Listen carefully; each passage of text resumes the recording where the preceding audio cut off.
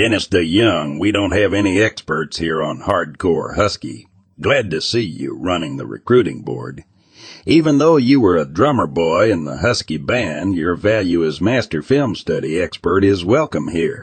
By all means, please tell us about our recruits and share your film expertise, you ignorant fucking cunt. You don't have a clue how to analyze one frame of football film, you foolish bastard. People over there are going to call your bluff soon as I'll make sure of it. You're the biggest fraud at Dogman, and that's hard to do. It makes you feel good to have a following, more like a herd of new, young, and dumb, impressionable doogee charges who buy your cocksucking film study garbage. Toss off, Yale. You went to Lake Washington Vocational Tech. I know you, by the way, and I know you're full of shit. Game's up, fucko. Put your hands in the air while Kim frisks your dumb ass.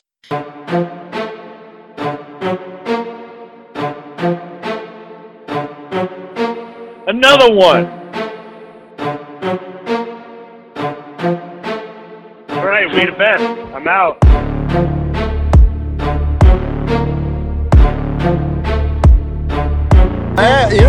With Hitler, the more I learn about that guy, the more I don't care for him. Maybe I could be like an announcer, like a color man. You know how I always make those interesting comments during the game? Yeah, you make good comments.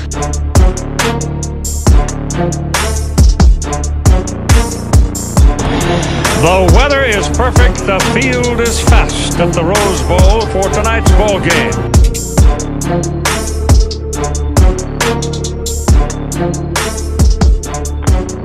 Well, guys, Huskies win 41-7. Incredibly easy football game, but I did have one laugh out loud moment.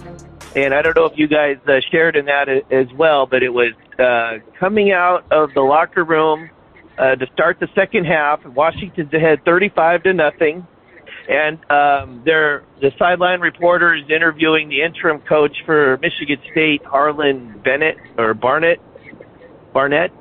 and they say, Coach, Mark D'Antonio has always meant so much to this program. And he's helped be your, supporter this week as you've made this difficult transition under the circumstances. What was his message to you at halftime? I can't talk about that in strategy. What?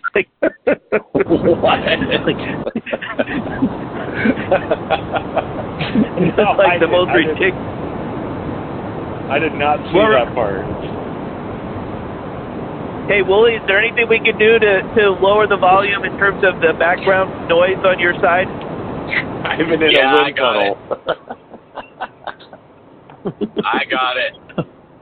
Hey, go.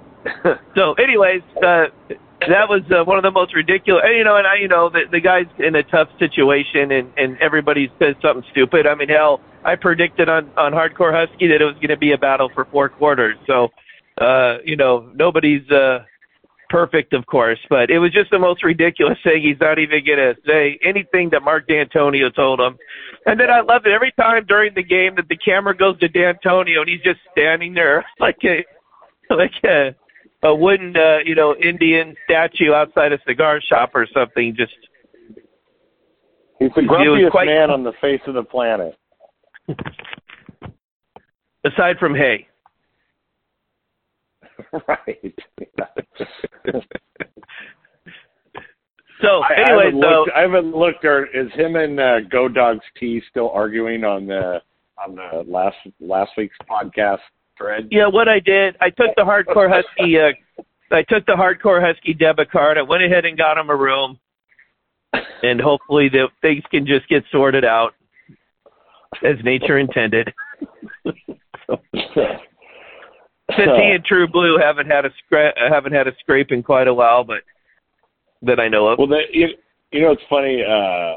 So I got Sunday NFL Countdown on it's on mute, and they're showing Geno Smith warming up, and at Ford Field, and it just reminded me of a comment. I don't know who the play-by-play guy was with Chris Sims, but there's a comment. They were like, "Oh, there's a lot of purple and gold in the stadium," and I'm thinking, do they know that the Seahawks are playing the Lions, and this was like a perfectly, set up thing that, finally college football and the NFL kind of got right, where they have traveling teams, kind of in the same area, Right. I don't know. Just a little aside. I was just thinking because they threw out that comment, about, hey, there's a lot of purple and gold. Well, yeah, you got to double dip this weekend if you were traveling, So Yeah, fuck the Lions. No, fuck the Well, Why are we supposed to like the Lions? Why is it now that everyone? Is it because of Hard Knocks last year? What's the deal? I think because they're just perpetual losers, but yet the media has not started forcing the Mariners on everyone. Yeah, fuck the Lions. Which is bullshit. No, the Mariners should be.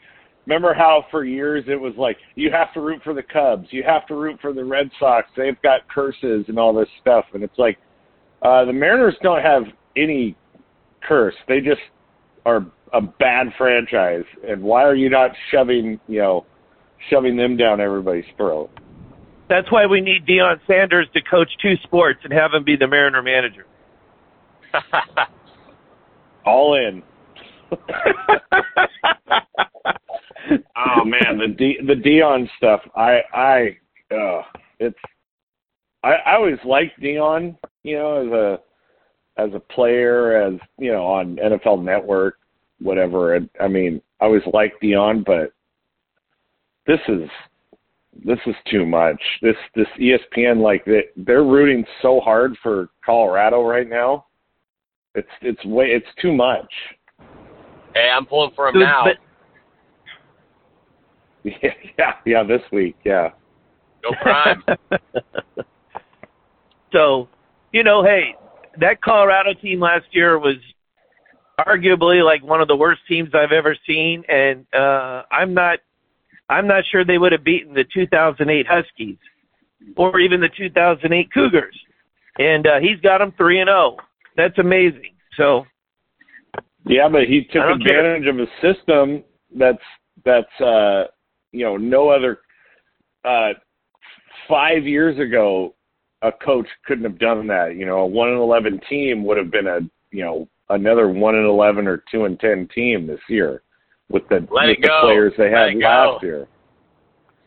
Or he might have been 4-8. They still might go 4-8. Well, no. 6-6, yeah, but maybe. He's able to just do what an NFL roster could do. It's just like completely overhaul it in 1 year, and get rid of players.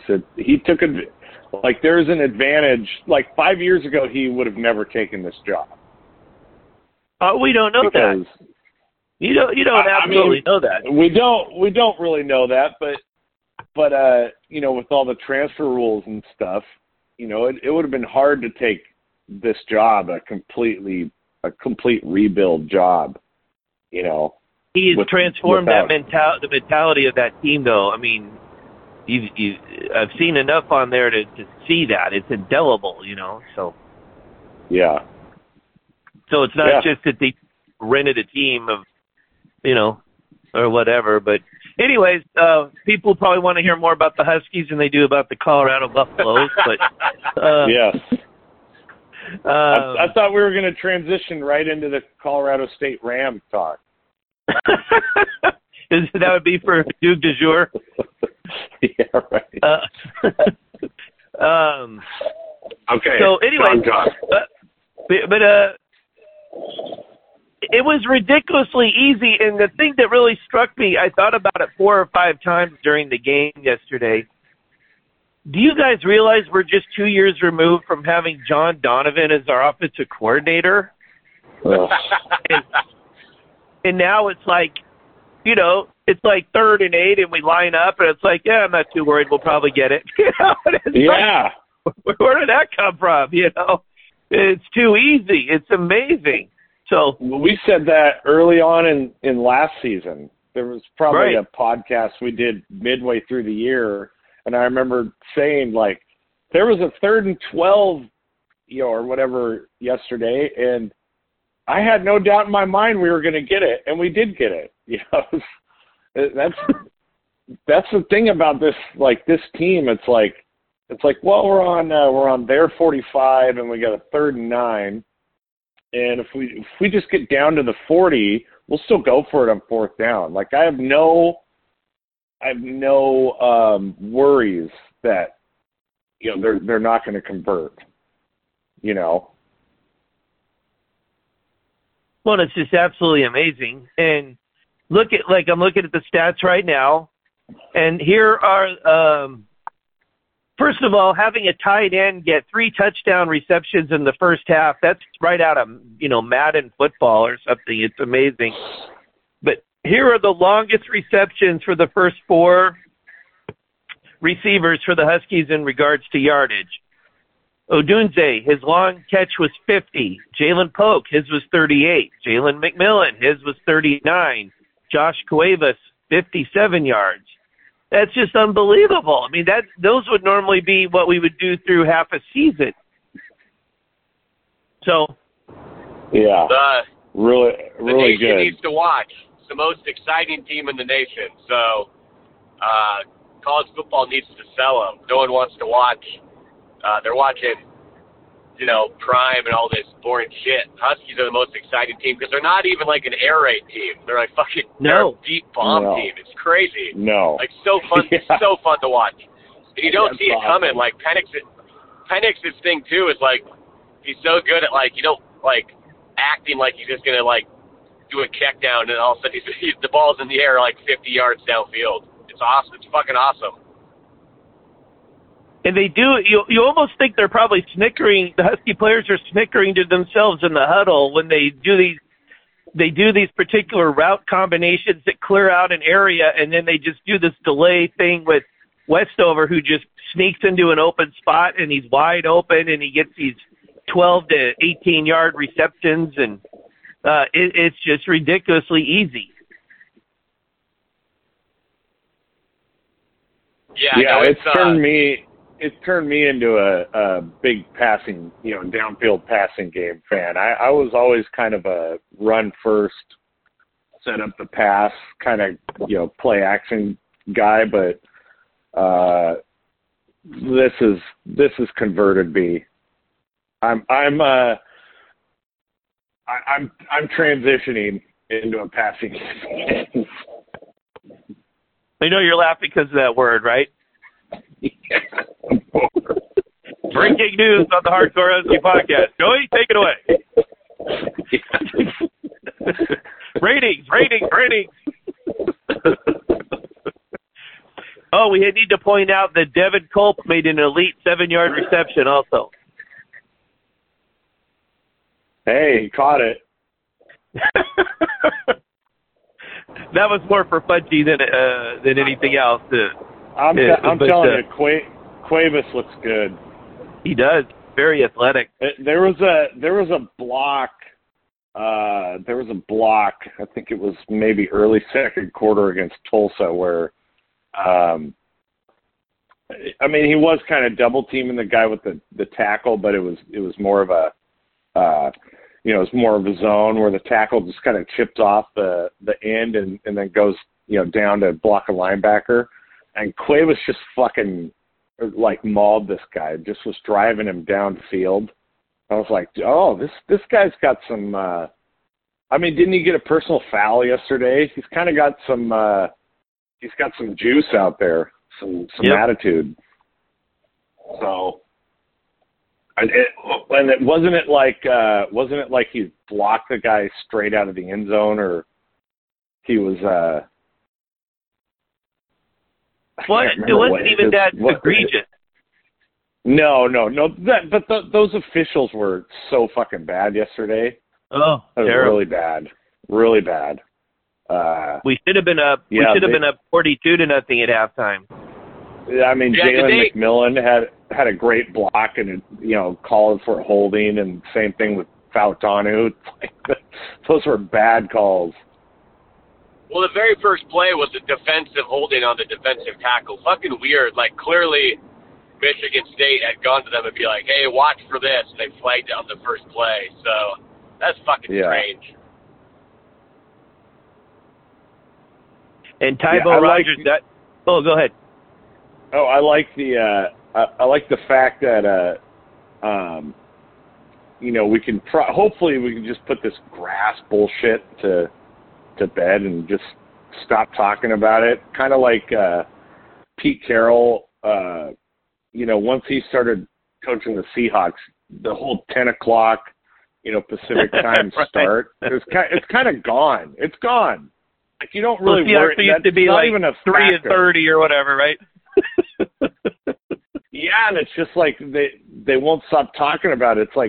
It's like I felt like at one point, like when Mike Holmgren was coaching the Seahawks, it's like if I won't stop talking about it, everybody won't stop talking about it. It'll actually seep into the players' heads.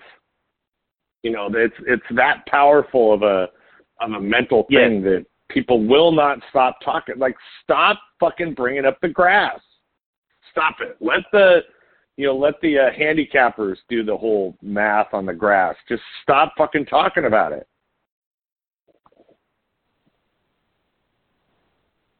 And one thing that I don't know if it surprised you guys or not, but I was concerned about our defense going into the game yesterday. Michigan State averaged 2 yards a carry, 53 yards on 27 carries. And I think technically their quarterback probably got sacked twice, I think. So it wasn't like we racked up the sack numbers or whatever. Their quarterback wasn't very good, Noah Kim, but in any event, I was really concerned about 3rd and 8, and Michigan State converts again for another first down against this tired defense or whatever, and it didn't happen. So they played really well, very fundamentally sound. I mean, I think we're going to see they're going to be against not mobile quarterbacks. They're just going to, unfortunately, I think the entire Pac-12 has mobile quarterbacks, but I think they're going to kill against not mobile quarterbacks. Yeah, we'll be talking about their thing. That was their thing when we last year when we saw Tanner McKee and Stanford come in. Yeah, it was almost like sad to watch. They just could not block for him. And I think they oh man, I don't know. I don't think Michigan State, is that. I don't think they were fast. They didn't look at really athletic, but it's still kind of big time college football, and you can still find ways to make plays, and even if it's even if it's an undermatched team, they'll still find a way to score a touchdown. I mean, Portland State found a way to score a touchdown in Oregon a couple weeks ago, and I mean, you can still find a way to score, a touchdown or some points, and for them to just completely shut them out, I mean, that was pretty impressive on the defense. Yeah, it was. I mean, the defensive backs look good, and I don't think Vince Nunley, there was any drop off from Asa and Becky London to Vince Nunley. No. Did you guys? Yeah, I want to see more of the young kids. Did you guys have this thought at all as you were as the game was progressing into the third and fourth quarter and it was getting dark there in East Lansing and the stadium overhead lights were starting to take effect and you're having flashbacks to times in the past where you were watching Michigan State play a big game on national TV at that stadium on that field and then going, wow, what are we doing to them? Yeah, I mean, you'd have to trying to think of Michigan State's an underrated. I'm not going to say they're a good team this year or last year, but they're an underrated program. Like, they've won a national championship. I think historically they're somewhere between like 15 and 25 and pretty much every metric, and people don't really realize it because they're just like pretty good. They're not like great for the past 60 years. Yeah, I mean, that's the first time they beat the Huskies, just beat the brakes off like a program of that level. I mean, last year they were doing it, but then they let Michigan State come back and make it seem like it was a lot closer than it really was. But like, it's pretty rare to do that in college football. I mean, you got to be pretty good because those teams are, especially up front, when you get like a Power 5 program that's on the better half of, like in the Big Ten and the SEC, their lines should be pretty good. Like, I wasn't really paying attention. Like, but I would assume their lines were at least pretty decent guys. But yeah, I'm trying to remember if the last time they just like absolutely obliterated a non-Pac-12 like team like that. BYU 2018. Syracuse twice. Let's see. Didn't Jacob Eason have a big game against them in 2019, BYU? It was 41. Yeah. I don't remember the score, but 41-10 or something. Yeah, but I don't count BYU as like a power conference team. I mean, Syracuse, they beat Michigan State. Illinois was like, what, 2012 and 2013 maybe? They were really bad. They were bad, but something Willie Duke and I have been talking about for a long time is, we would watch like Michigan State when Mark D'Antonio was the coach, and we'd be like, why can't Washington play these guys, or Wisconsin or Minnesota, because they were not the type of team that burned the Huskies. They were always like, they didn't have a particularly mobile quarterback. It was they were teams that the Huskies could have beat. It wasn't like a team that that had a guy that could scramble out. It's like Kirk Cousins and I can't remember who was after Kirk Cousins at Michigan State, but it was like a Drew Stanton, guys like that were not like terrifying mobility wise, and why couldn't they get like Minnesota on the schedule, Wisconsin, they got Illinois and that worked out. They got two wins against a Power 5 Big Ten opponent. Like start scheduling Indiana and start scheduling Iowa or something. But now we're in the same we're going to be in the same conference. So I guess it's going to work out fine. But yeah.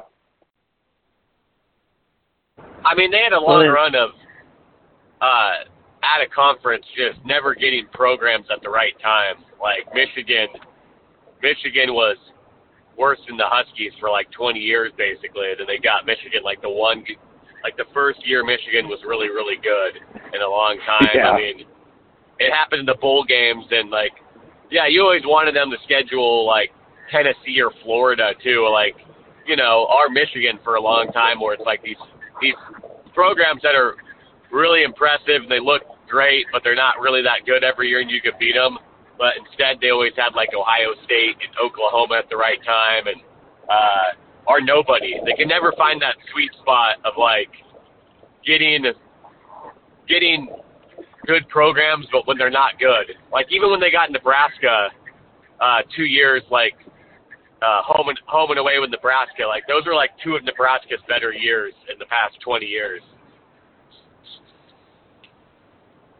Yeah, that Taylor Martinez totally crushed them, twice. Having a fucking glorified running back that throws sidearm like a 9-year-old, you know. Joey. Killing him. What? What? Well, the way you're describing him is like this spastic guy that's way out of position or something. As soon as you say that name, though, I immediately picture this guy just like running down the field with the Husky defense trailing in futile behind him. You know, it was like, yeah, it seared into my memory. So, well, I mean, talk about poor timing. You know, we played Nebraska, a big time opponent at Husky Stadium, and now I'm blanking on the guy's name that had to start middle linebacker that day. Oh, I know who you mean. Yeah. He played in the pros. Damn it! No, he didn't. He played. No, he ended up transferring out. Like right at. He was a freshman. No, Court Dennison was hurt. You're talking about the Huskies. Yeah, the Huskies. He had to play a middle linebacker, and I think he was I want to say he was a true freshman, but now I can't remember his name. Damn it. Anyways, you guys can ramble on. Now I have to look it up. Well, Wooly, what did you think of Tybo Rogers? That was pretty impressive, 74 yards on 15 carries. I mean, he looks like the guy. The other guys are fine, but, like, you know, it's like sports. A lot of times you can just see a guy move, and you're like, that's, especially running back, and you're like, that guy is a running back, and I think that's the only one they got in the roster. I feel like they're working him in, and I think they're gonna start doing that. But hopefully by the end of the season, he's their 17, 15 carry a game back. I really hope so. And by the way, he every time he was running, they knew he was gonna run. Yeah. So I mean, it wasn't like 3rd and 8 draw play for 38 yards or something. It was. They were cheating up and everything because they knew we were just trying to run the clock. And his move outside was really nice, and it's something that we need because our interior run blocking isn't all that special. But though they looked better yesterday than they did against Tulsa, that's for sure. So I think the thing is he doesn't need that many carries in this offense too. I mean. I do assume that they have to factor in how good of a pass blocker he is or not too. So maybe that's why they're kind of easing him in.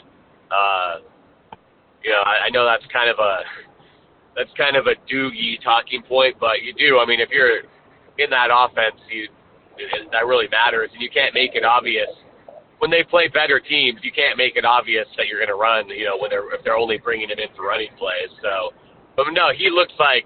I mean, especially you think too, he's got 3 to 4 years ahead of him. That's very, very, very, very encouraging. Yeah. And you know what? What was really interesting yesterday was that the Huskies were really emphasizing the run at the beginning because Michigan State was really trying to defend against the pass.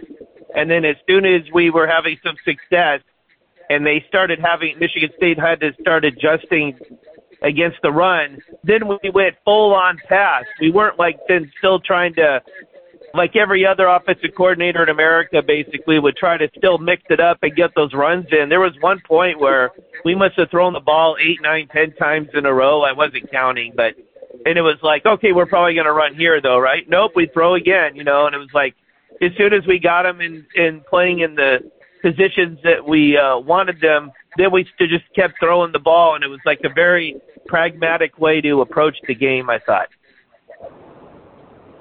Yeah, and we've talked about it. Maybe people have posted the board. It's not revolutionary thought, but what I'm hoping they kind of have so far against not great teams of what Oregon had in the chip years, where it was like teams would come out and sell out against the run against them and everything, and they would have some success, but then they'd pop a few big plays, and you'd just see the other team just be like, shit, we're not going to defend this. And I think we're going to, with those long bombs, you're going to start to see that where teams just, give up a little bit, I think.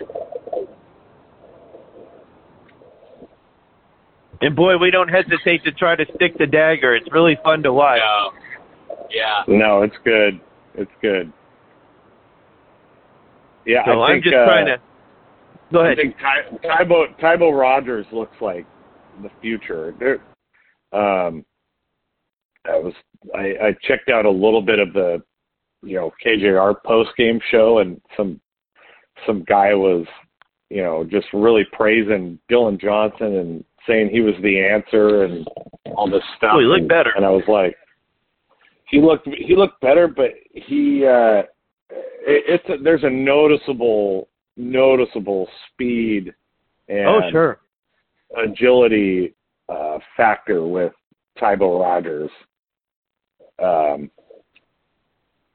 Johnson is Wayne Pelapapa, It's like, we love Westover, because he's, it's like, hey, Jack, just go 5 yards and just get open, but then you watch like Josh Cuevas, and there's just like there's noticeable differences, Mm-hmm.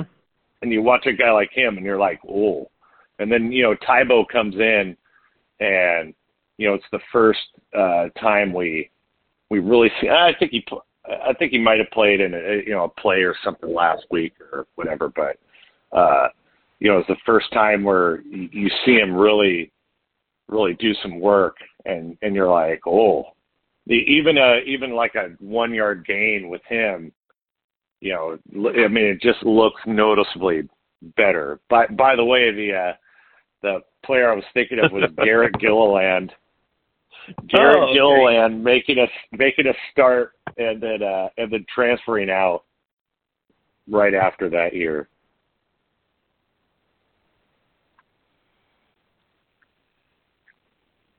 And Udofocio had 1.5 tackles for loss, and then ZTF had 2 sacks. And none of them were the type of like definitive bringing the hammer down type of thing, but they were, he was there, made the plays. That's another thing you see with this team is there's just hardly any negative plays. The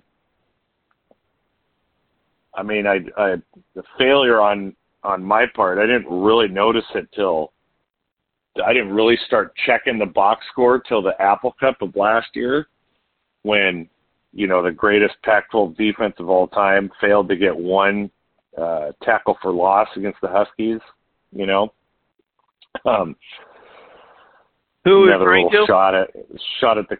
Well, I'm referring to defenses against the Huskies, right? So there's just not a lot of. Since you were being facetious, but who were you talking about there? At the Apple Cup, the Apple Cup last year. I mentioned the greatest Pac-12 defense of all time, right? So that's what I was getting at, though, but I didn't know what you meant. Well, they had no tackles, no sacks, and no tackles for loss in that game, and then yesterday was 0 sacks and 2 tackles for loss, but those 2 tackles for loss were, against. I'm pretty sure they were both in the fourth quarter, and one was on. One I think was Tybo, and one was Dick Newton. So, if memory serves me correctly, but yeah, it's just there's just not a lot of negative plays against this team. Correct. So, and then the Huskies had 2 sacks and 7 tackles for loss, against Michigan State, and that was against Michigan State that was going like fucking 3 and out,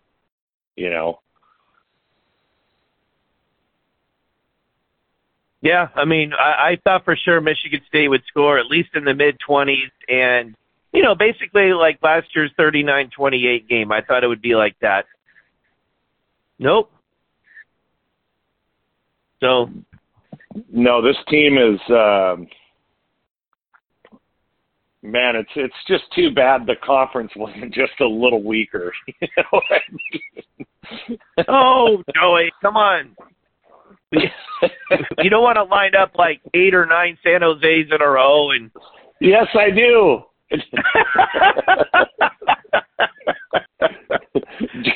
Georgia doesn't get punished for it. Why not us? We want some obstacles to have to overcome here, or at least I do.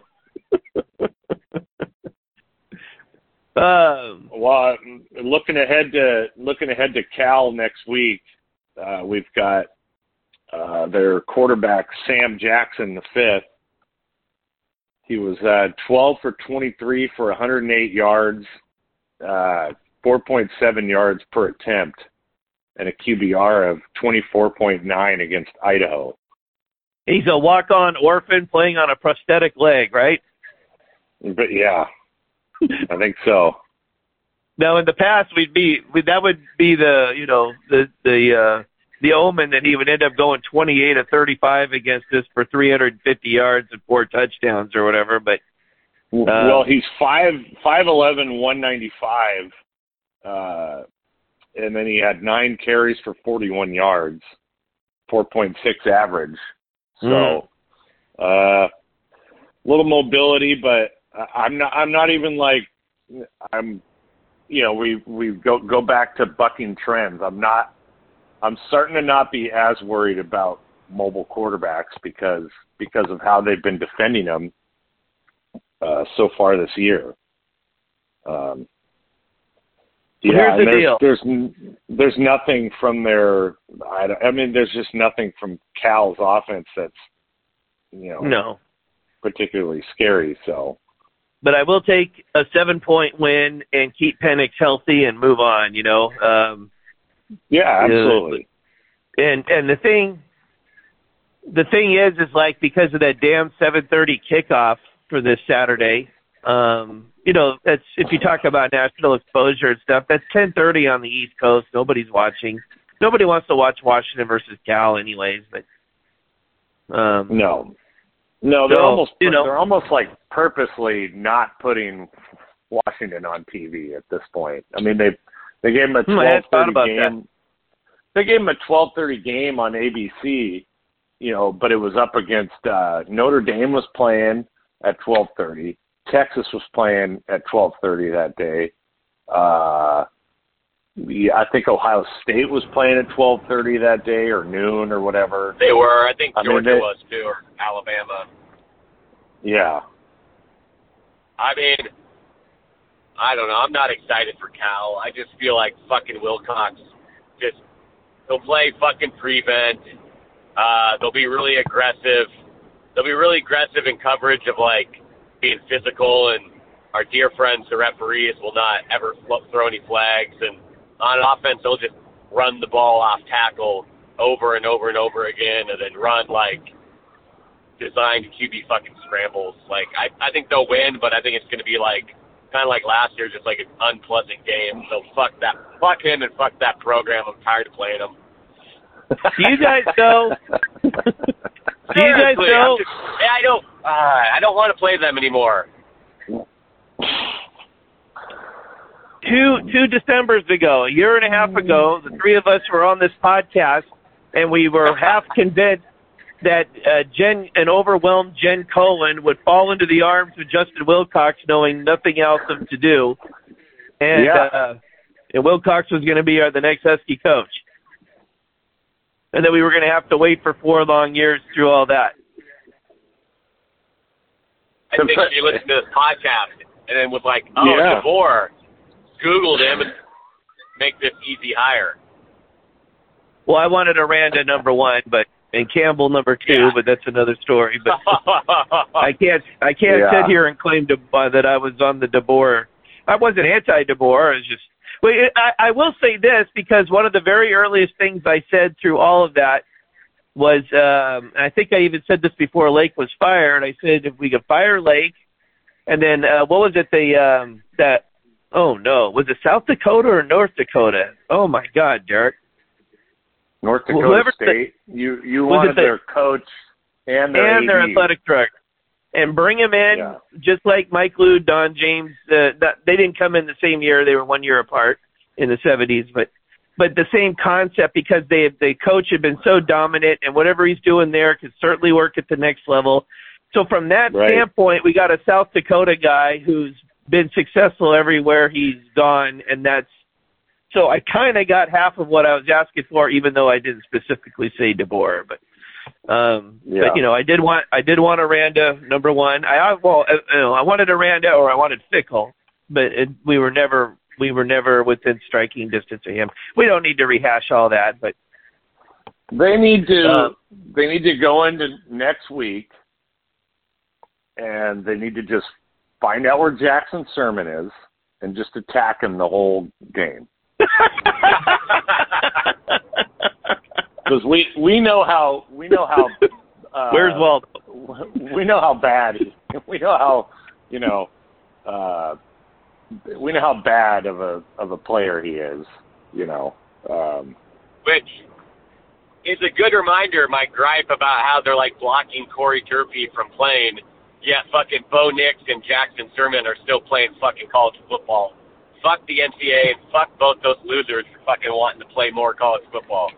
Oh, yeah. JT Daniels is on his fourth fucking school. Like, fucking weird. They're blocking Corey Durfee? What a joke.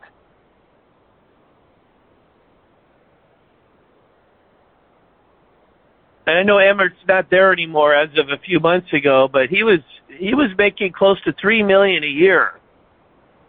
And for what? Got a high blocking makeup Corey bill. Durfee.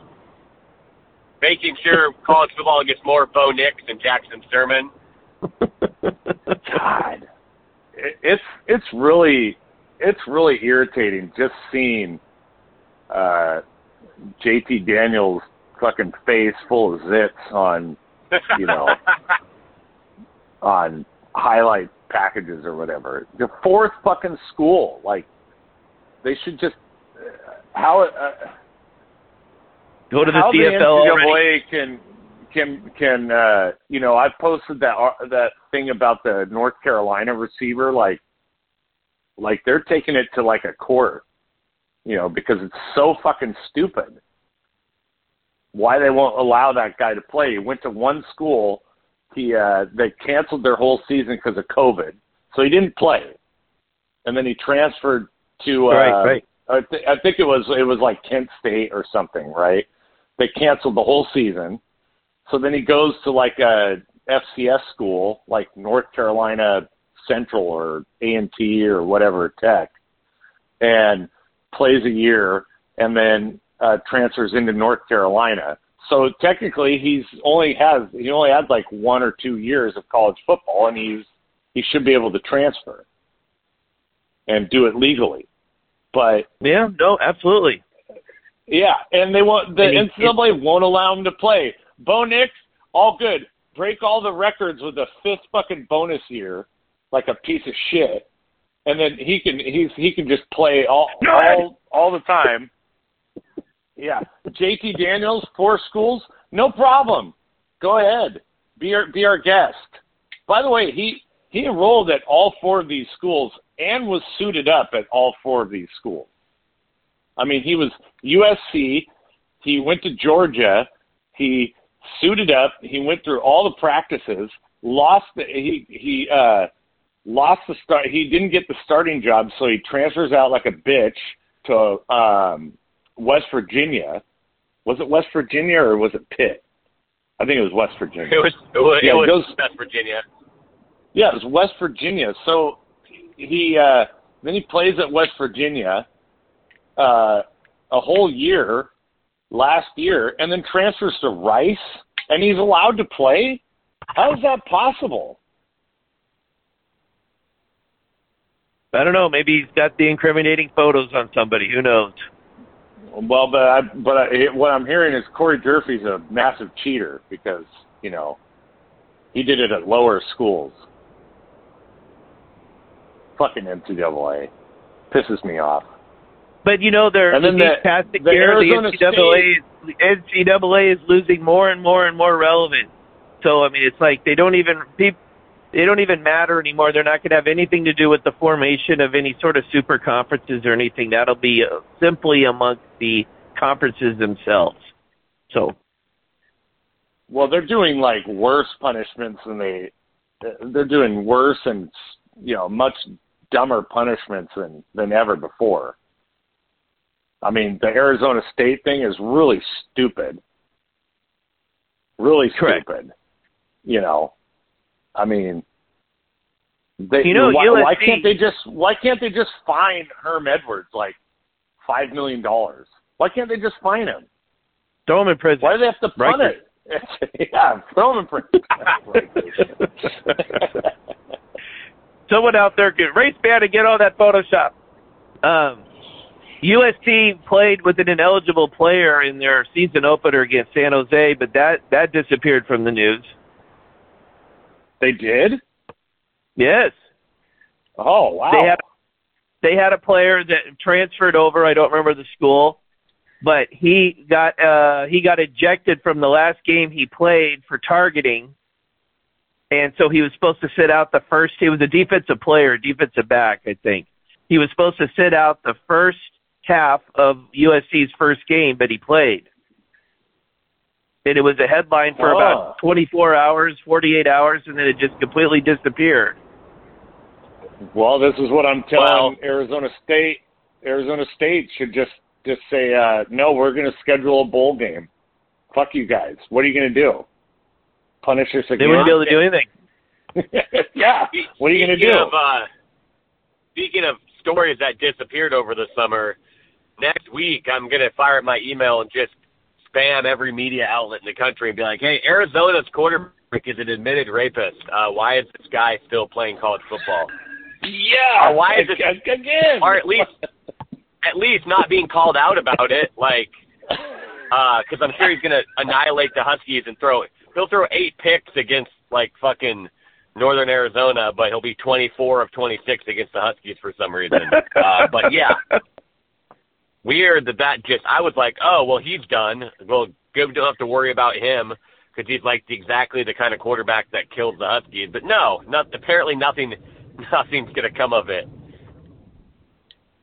Only the Hardcore Husky podcast could, in the wake of a 41-7 crushing victory over Michigan State on the road, turn this into an airing of grievances. So. Yep, that's terrible. Well, Jaden Delora, gets to play and have the media just not even bring up any of his story, and then that punter from San Diego State, his whole life is like completely ruined. What was that guy? Punt god? Matt Araiza, yeah. Yeah. He's got kind of a Duke lacrosse thing going on, and no, I mean it's another thing where like the media is like, oh, we got it wrong. We should just not talk about it and move on. We'll talk about Lamar Jackson's contract for 2 days straight and not bring up the fact that this guy's getting railroaded.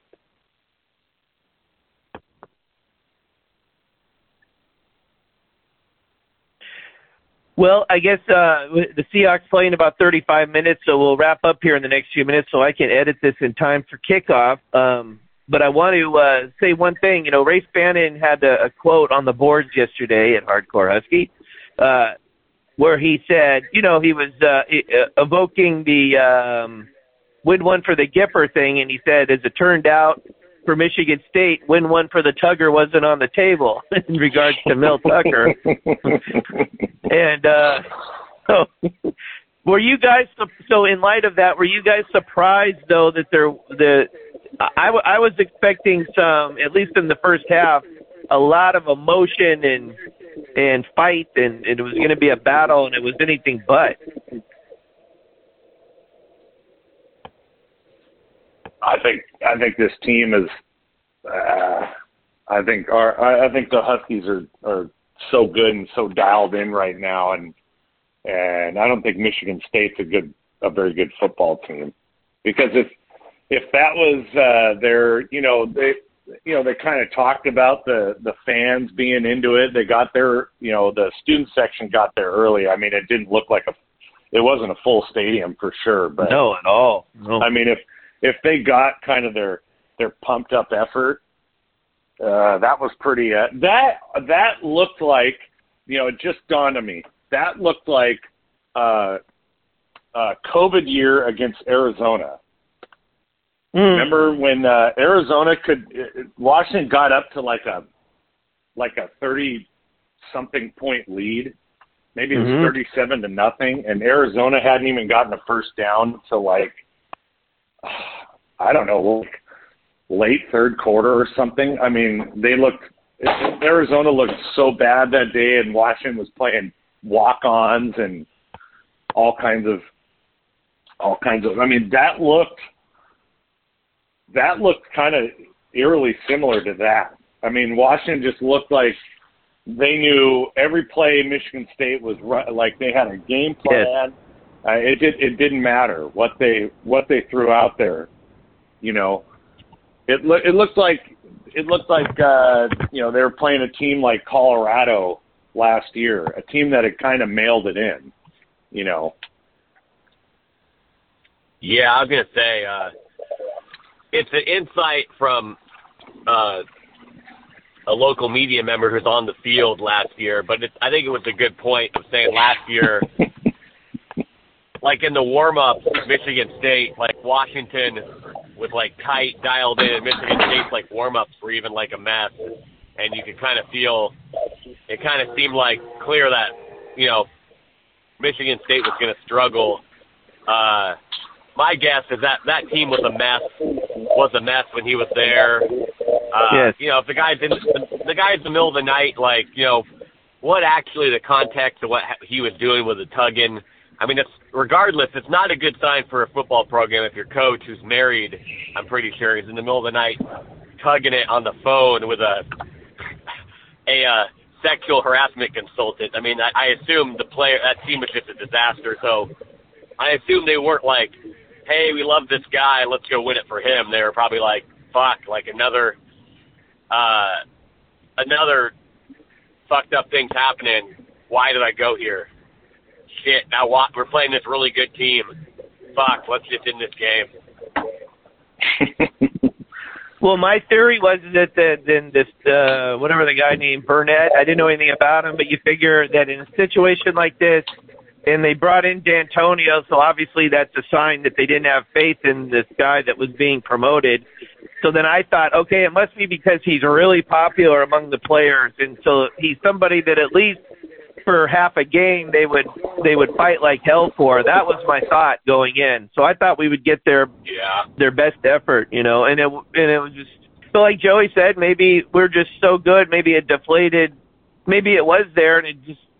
I mean, every time you Penix drops back in your the defense, it's like the odds are about 30%, 40%. He's going to have a 40-yard pass. I mean, it's unbelievable. Yeah. What was the average per play they had by the end of the game? I turned off the stats a few minutes ago, but well, even with the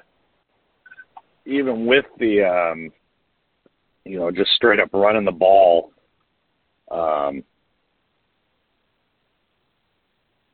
don't know. I mean, they averaged 5.4 yards per carry, and that's in a fourth quarter where all they 18 yards per reception.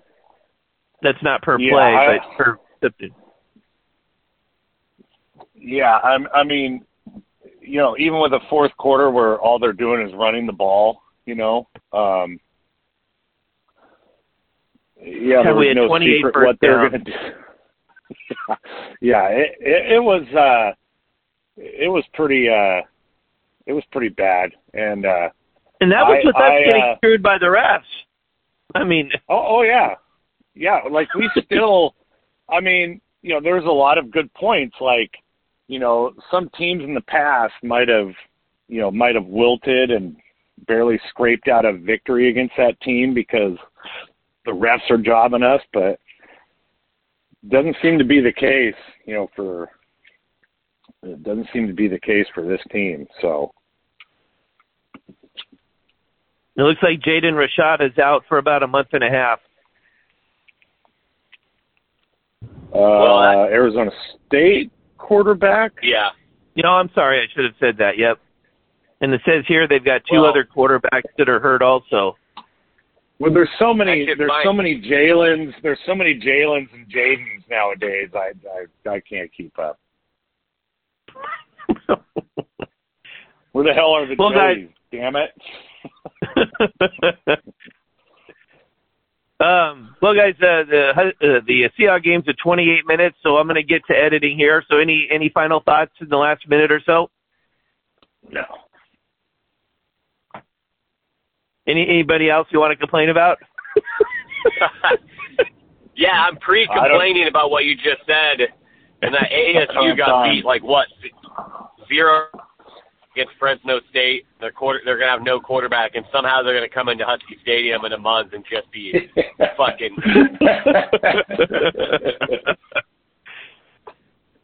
Yeah, it'll be a fifth-year senior walk-on orphan with playing on a prosthetic leg, and he'll be 24 of 29. An orphan? You have to throw the orphan. Well, ESPN needs its storyline, Oh, right. Yeah. So, all right, guys. Well, we'll talk again next week. Yeah. All right. Thank you for listening to the Hardcore Husky podcast. This show is copyrighted material. In other words, stop plagiarizing our shit, fuckos. So please tell a friend and rate us 5 stars on iTunes, especially you cheap bastards who don't donate. It's the least you could do. Yeah, I'm looking at you, creepy coog. And come join our fun over at hardcorehusky.com. We've got Husky Football, Yellow Snow's Record Shop, and our notorious Tug Tavern, which is a shit show of politics and strange news. And if you enjoy yourself and are ready for the next level of cyber peyote, come join Swain's Wigwam.